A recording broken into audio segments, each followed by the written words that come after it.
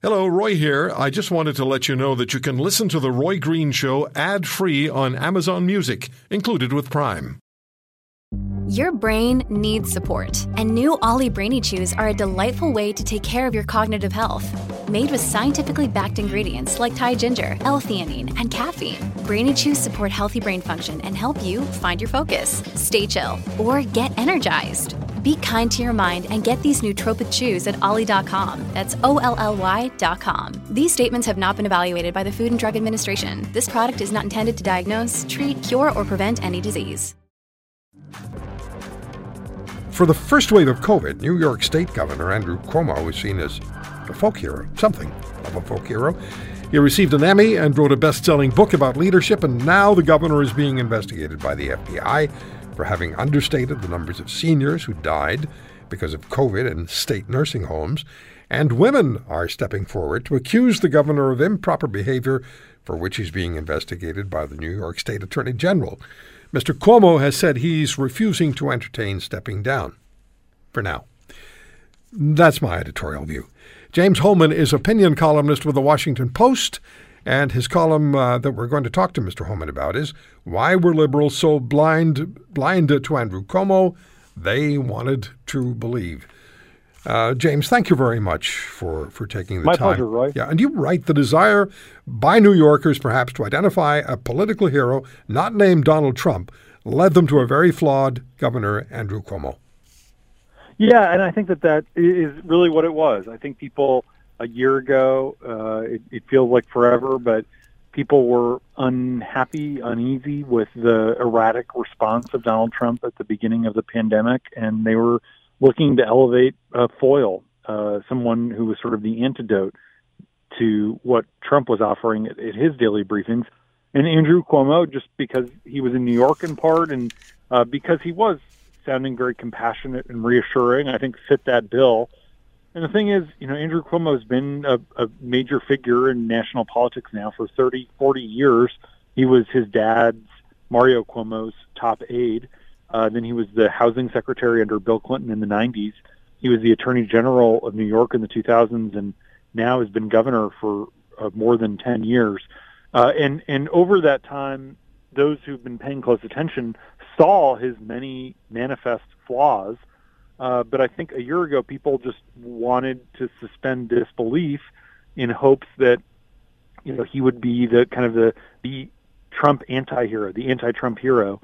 And a lot of people have egg on their face now because they suspended disbelief. And nothing that we've really learned in the last couple of weeks, or the allegations you mentioned of sexual harassment, or the ongoing very serious FBI investigation, are really that surprising if you've watched Cuomo closely.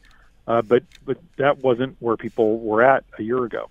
Yeah, you also wrote the warning signs were there. The 63-year-old governor wasn't what he might have appeared to be. He's a notorious bully whose top advisor was sentenced to prison for 6 years for soliciting and accepting bribes while Andrew Cuomo was governor. Yeah, it's kind of amazing. Everyone has everyone who's anybody in New York has a story about Andrew Cuomo calling and yelling at them about something they said or wrote. And he can be very charming and gregarious, but he is kind of a proud bully. And in fact, I think a lot of those weaknesses that we saw over the years, many people perceive to be strengths in the context of the pandemic.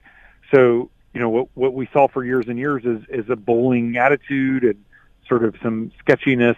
A lot of people thought, well, maybe that's the right way to deal with the virus. And so people elevated him.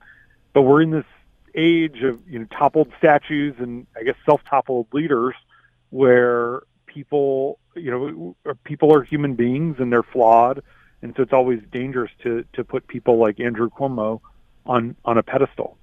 So James, how much trouble is he in? The FBI is investigating him for understating the numbers of deaths of seniors in state-run nursing homes, and now the Attorney General of the state is also investigating him for improper behavior toward women. How much trouble is he in? Yeah, well, so this week he hired a top criminal defense attorney to represent his administration in the FBI investigation. Ultimately, it's the kind of thing where, frankly, he's been under investigation before. He shut down an anti-corruption investigation. A lot of people thought charges would be brought, but they never came 5 years ago now. Really, frankly, if you look at the sexual harassment allegations, he's not really disputing the facts of the matter.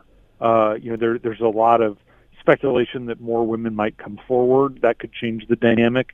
But even Cuomo himself isn't saying that what the women allege, with the exception of one of the women in the four who have come forward, is not telling the truth. So ultimately, it is subjective about what to do about it. And he has previously said he's going to run for re-election in 2022. And it's very hard to see that happening right now. So I think the likeliest outcome is that he, maybe faces some kind of serious civil fine, or, he'll certainly be investigated on the nursing home issue, but doesn't face criminal charges. And then he'll probably, in all likelihood, finish his term, but not be able to run for another one. All right. And you also write that his record was remarkably similar to that of Trump, at least as far as the members of his administration, Cuomo's administration, walking away from the administration is concerned. Yeah, that's what's ironic, Roy. It is. It's really funny because people elevated this guy. They made him into this hero because they saw him as this anti-Trump. But in many ways, Andrew Cuomo is very, very Trumpian, and he really antagonized his healthcare, public health experts. And so 9 of his most senior advisors have quit in recent months because they don't like that he's erratic and a bully. So they've left, and Cuomo has demonized kind of experts and expertise generally. And a lot of people have left his administration, just like with Trump, because they really didn't want to work with him. So it's just sort of, it's a reminder that, this isn't just about one guy in New York. It's just a reminder never to put these politicians on too high a pedestal, because in many cases they are flawed. And the truth is, the media likes to cover everyone as either a hero or a villain, and a lot of times most people are neither. And even the worst politicians usually have 1 or 2 redeeming qualities, and even the best politicians have 1 or 2 very serious flaws. And it's important that all of us be eyes open about that. If you want to hear more, subscribe to The Roy Green Show on Apple Podcasts, Google Podcasts, Spotify, Stitcher, or wherever you find your favorites. And if you like what you hear, leave us a review and tell a friend. I'm Roy Green. Have a great weekend.